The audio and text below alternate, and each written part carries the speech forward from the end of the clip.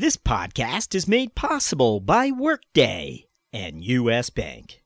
Hello, this is Marty Ostermiller, CFO of HireView, and you're listening to the CFO Thought Leader Podcast. This is episode 326. I don't really look at it that way. I look at it a little bit different.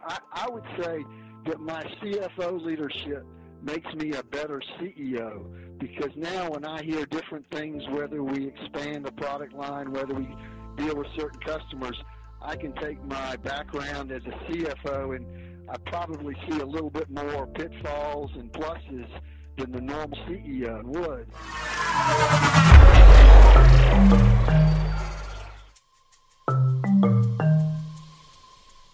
From Middle Market Media, this is CFO Thought Leader, where we speak to finance leaders about driving change within their organizations.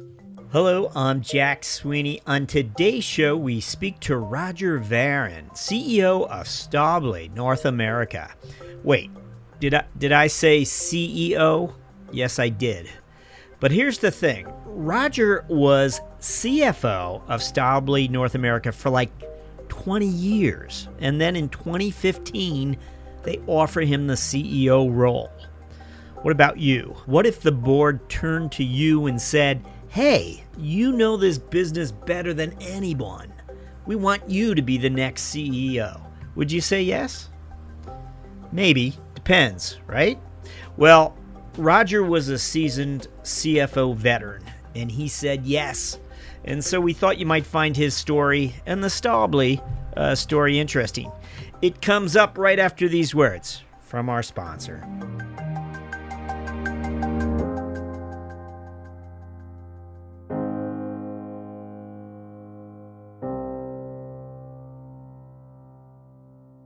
Just as a house needs a good foundation, your business needs a solid technology foundation. At Workday, a different approach to finance technology is giving growing mid-size organizations a distinct advantage. Workday's flexible architecture means that when business conditions change, finance can easily make changes to business processes. To learn more about how a finance system from Workday supports mid-size organizations from the ground up, visit us at workday.com. Workday, built for the future.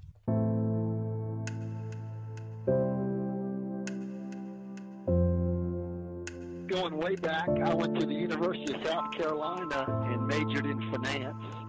And after that, I was lucky to get a job with KPMG, and I was assigned to the Geneva office. So I moved to Geneva, Switzerland, and I worked there for about 4 years. Had a great time, and one thing very important is I learned French while I was over there. After my 4 years there, I was transferred to Houston, Texas with KPMG and worked another 2 years there. After that, I decided that I need to come back to South Carolina, and I worked for a large textile plastics manufacturer. And then out of the blue, I was contacted by a headhunter, and the headhunter said, we have a small European company that is looking for a financial person, but by any chance, do you speak French? And I think at the time I was maybe the only guy in Greenville, South Carolina that spoke French that was a chief financial officer. And I had an interview with Staubli, and I was offered the job basically on the spot. So it really worked out that my background in finance as well as my languages really helped me obtain this job with Staubli. And that job was as Staubli's CFO, which you then hold for the next 20 years. In fact, up to only about 2 years ago, your resume resembled that of many CFOs, that with the exception of your tour of duty in Switzerland, perhaps. But when you returned from Europe, you were an audit manager at KPMG. You then became a controller, and then you switched. You jumped to a CFO role at the plastics company you mentioned, and from there, you, of course, were recruited to Staubli, where you took on the CFO role, a role you would have until about 2015, when, of course, you became the CEO. So here you have what is a very traditional CFO resume, and one we would not necessarily have expected to include a CEO chapter. So that's our question, I guess. How? Tell us how you became a CEO. Yeah, I think what's very important, especially in my case, was when I was with KPMG, I worked specifically with manufacturing companies, and I became very involved of how things worked. And I not only talked with financial people at these companies, I like to talk to the engineers and the project managers and the salespeople, and just get a better feel for how the company works in total, not just the financial part. And that helped me when I went to the plastics company in Greenville, and I became kind of the CFO there, but I've got more of a management role, and I worked very closely with the production managers. And I took a lot of interest in learning really the whole business. And then when I came with Staubli, we were a very small company. Back in that time, we only had about 35 people and 30,000 square feet. Today we got 230 people and about 120 million in sales. So we've made some nice growth. But during that whole time, I'm very involved in all the decisions of the company. I was out on the floor every day, probably twice a day, talking to the people out there. I talk to salespeople. I go to production meetings, and all that gives you a good feel for all the parts of our company. And Staubli is a very complicated company. We have 3 divisions and many different product lines. And after doing that for about 20 years, they decided that when one of the family members who was running Staubli at that time went back to Europe, that I had the background to run Staubli Corporation. Wow! So there it is. That's the you've crossed the Rubicon. So many finance leaders never find the path to do that, or are not motivated to do it. They themselves might see their role as a leader differently. Now, did you hire another finance leader? Did you bring another finance leader in, or bring someone up as you migrated over to the CEO role? Sure. I've hired a CFO to take my place.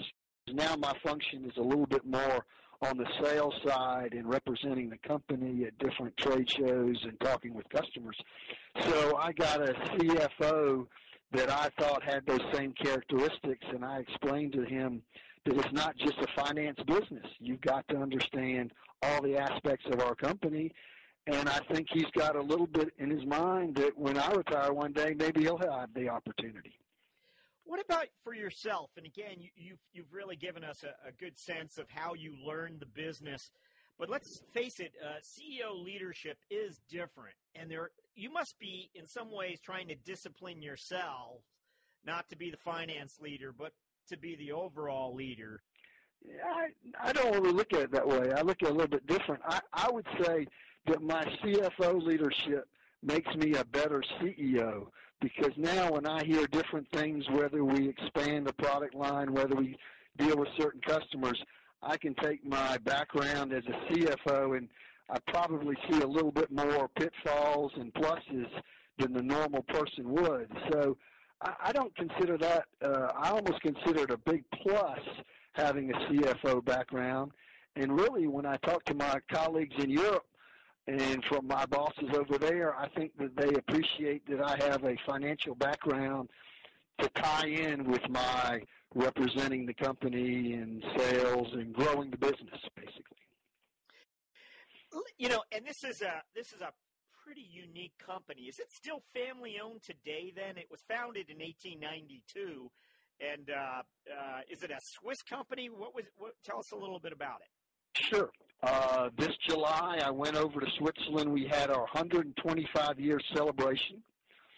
The company is privately held for 4 generations, and basically 3 families own all the shares of Staubli. So it is an amazing company, and when you think about the old days, it was based in Switzerland and France, and it's survived 2 world wars. So it's been around a long time, and it's got an amazing history, starting from a textile company to, as I'll talk later, a connector robotic company. And you've already shared with us, you've been there 20-plus years, which is very unusual, whether you're a finance leader or any executive today. What is it that has kept you there? Well, I think I mentioned a little bit before.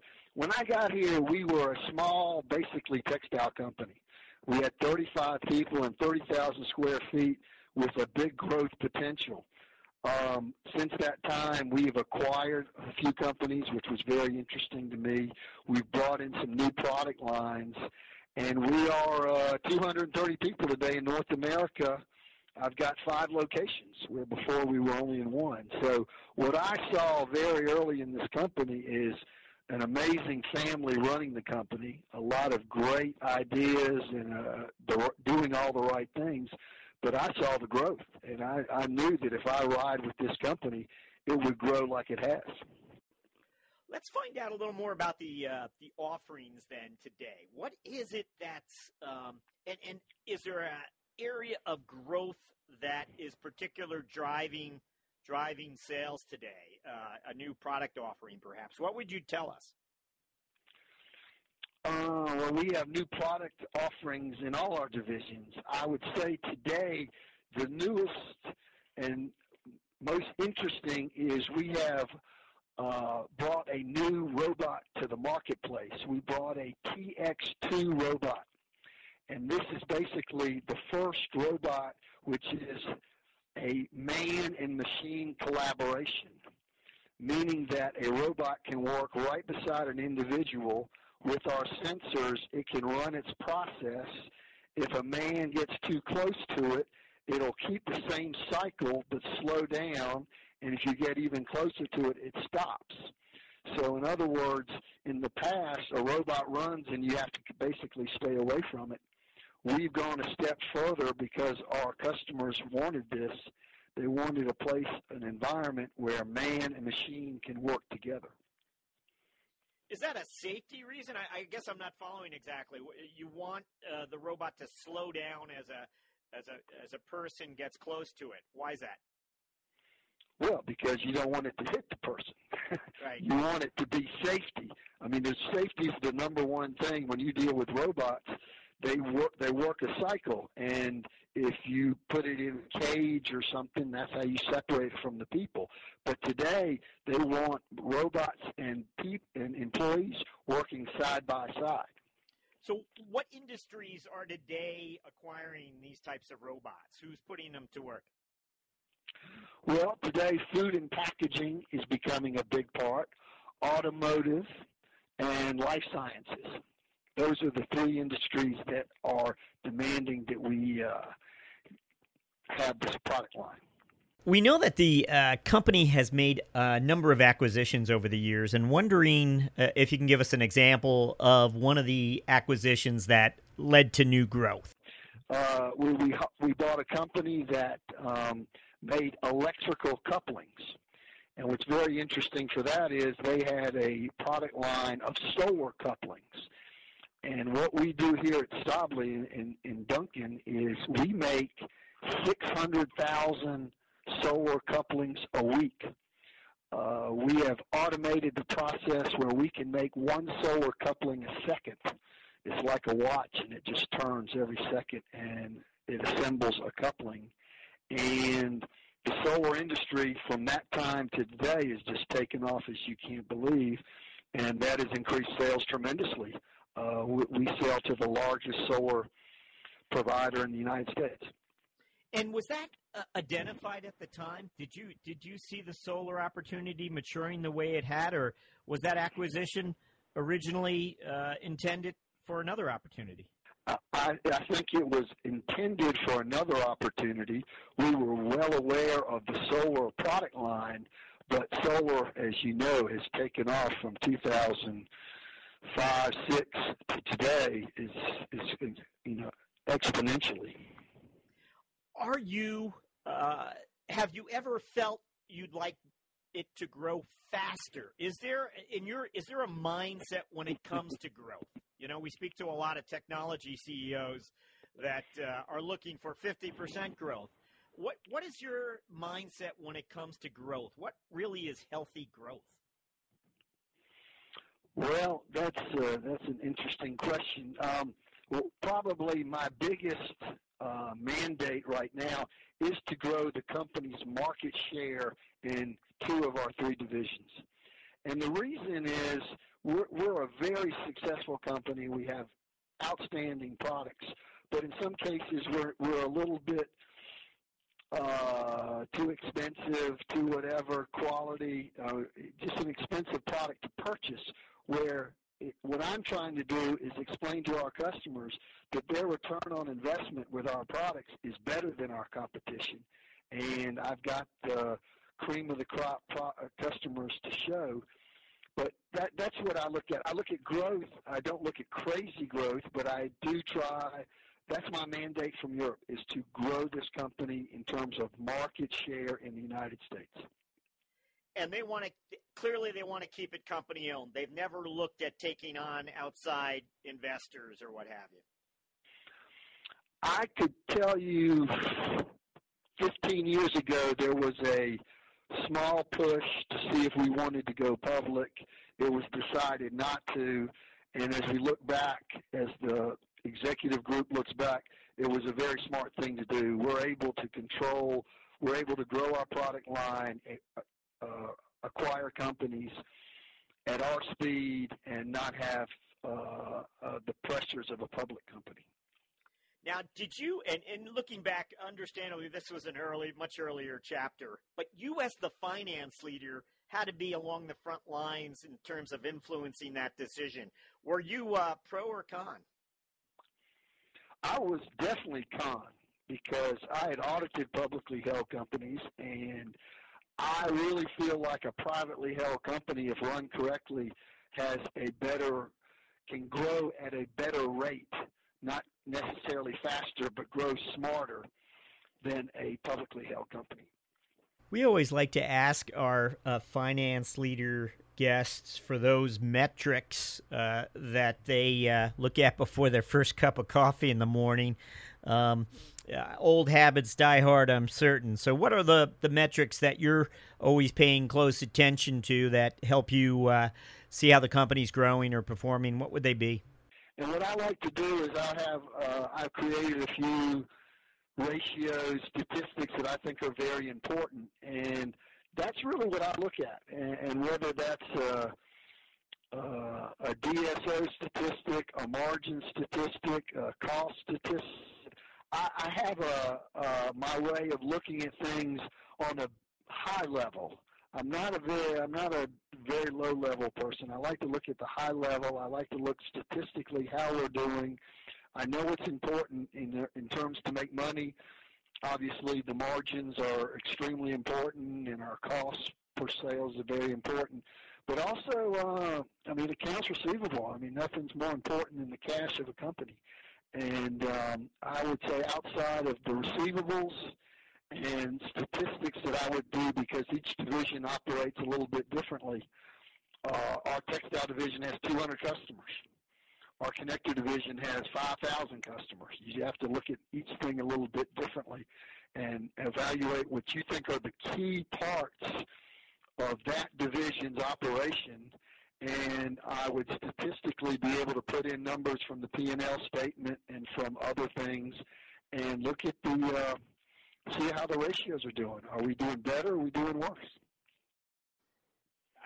I wonder if you ever think of the different paths, and I suppose everyone does this, their career could have taken as a business leader. You may have left after 10 years for a much larger enterprise and a CFO role. You could have gone that path, no doubt. Maybe there were recruiters who were calling you. You didn't. You may have not become CEO. I have no idea. You might have been thought of as a finance leader. What is it that is there another path you could have seen yourself taking, like the one I just described, perhaps? Would you have been surprised to have seen yourself in a CFO role today, at another entity? Well, I guess the way I would look at that is that I was offered other jobs during my time here at Staubli, and some were much better in terms of pay and other kind of benefits. But what I thought what Staubli had that was better than anything, or that I really enjoyed, is I really enjoy my European lifestyle. I enjoyed when I lived there. My parents are Swiss. I even have cousins over there. So I never found a job where I thought the money outweighed the working in Europe and working in the States. I go to Europe 2 or 3 times a year. I was able to always I was very excited with the growth here at Staubli. So the European side, as well as the growth in products, I decided always to stay here. It was the best opportunity for me. And again, a very good point is if I would have switched, I would have switched to a basically CFO role, and I probably would have been pigeonholed into a CFO role. Here I got more and more opportunities. Even when I was not the CEO, I was at CEO level meetings.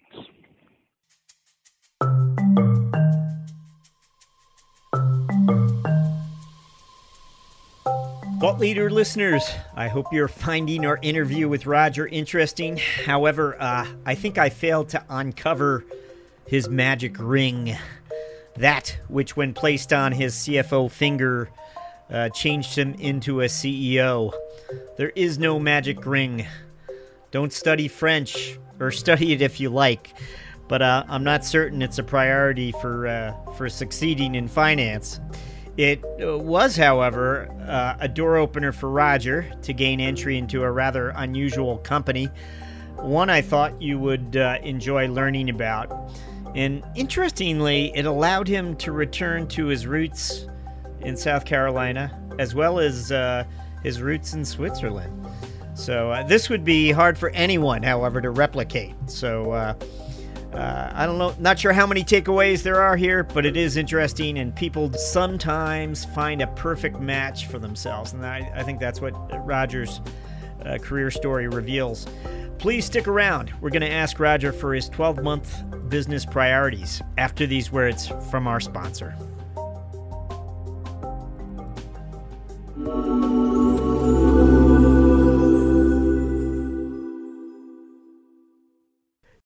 You want smart, clear, and honest guidance to help you meet the financial goals of your middle market business. With U.S. Bank, you have a partner who will help you find the right solutions to help your organization reduce payment costs, enhance control, improve cash flow, and expand your spend visibility. U.S. Bank's dedication to making ethical decisions and doing the right thing is at the heart of what they do, and their efforts haven't gone unnoticed. They've been named a 2017 World's Most Ethical Company for the 3rd consecutive year by the Ethisphere Institute. To learn more, visit uspayment.com/middle market.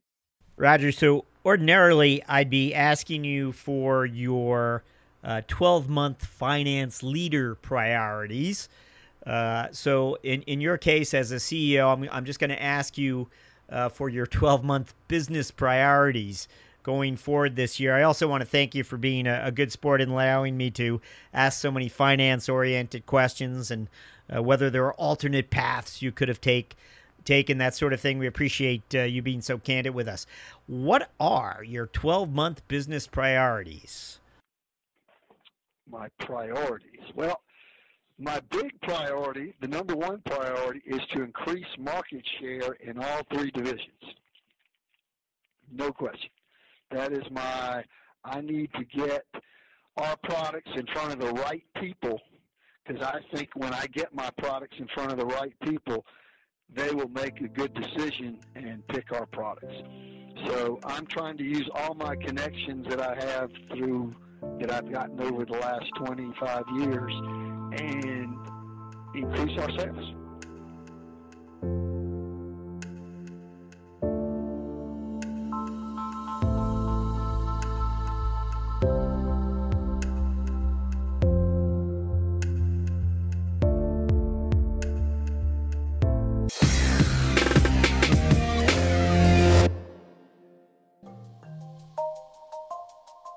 Thank you for listening. And don't forget, Thought Leader listeners, you can now go premium at CFOThoughtLeader.com.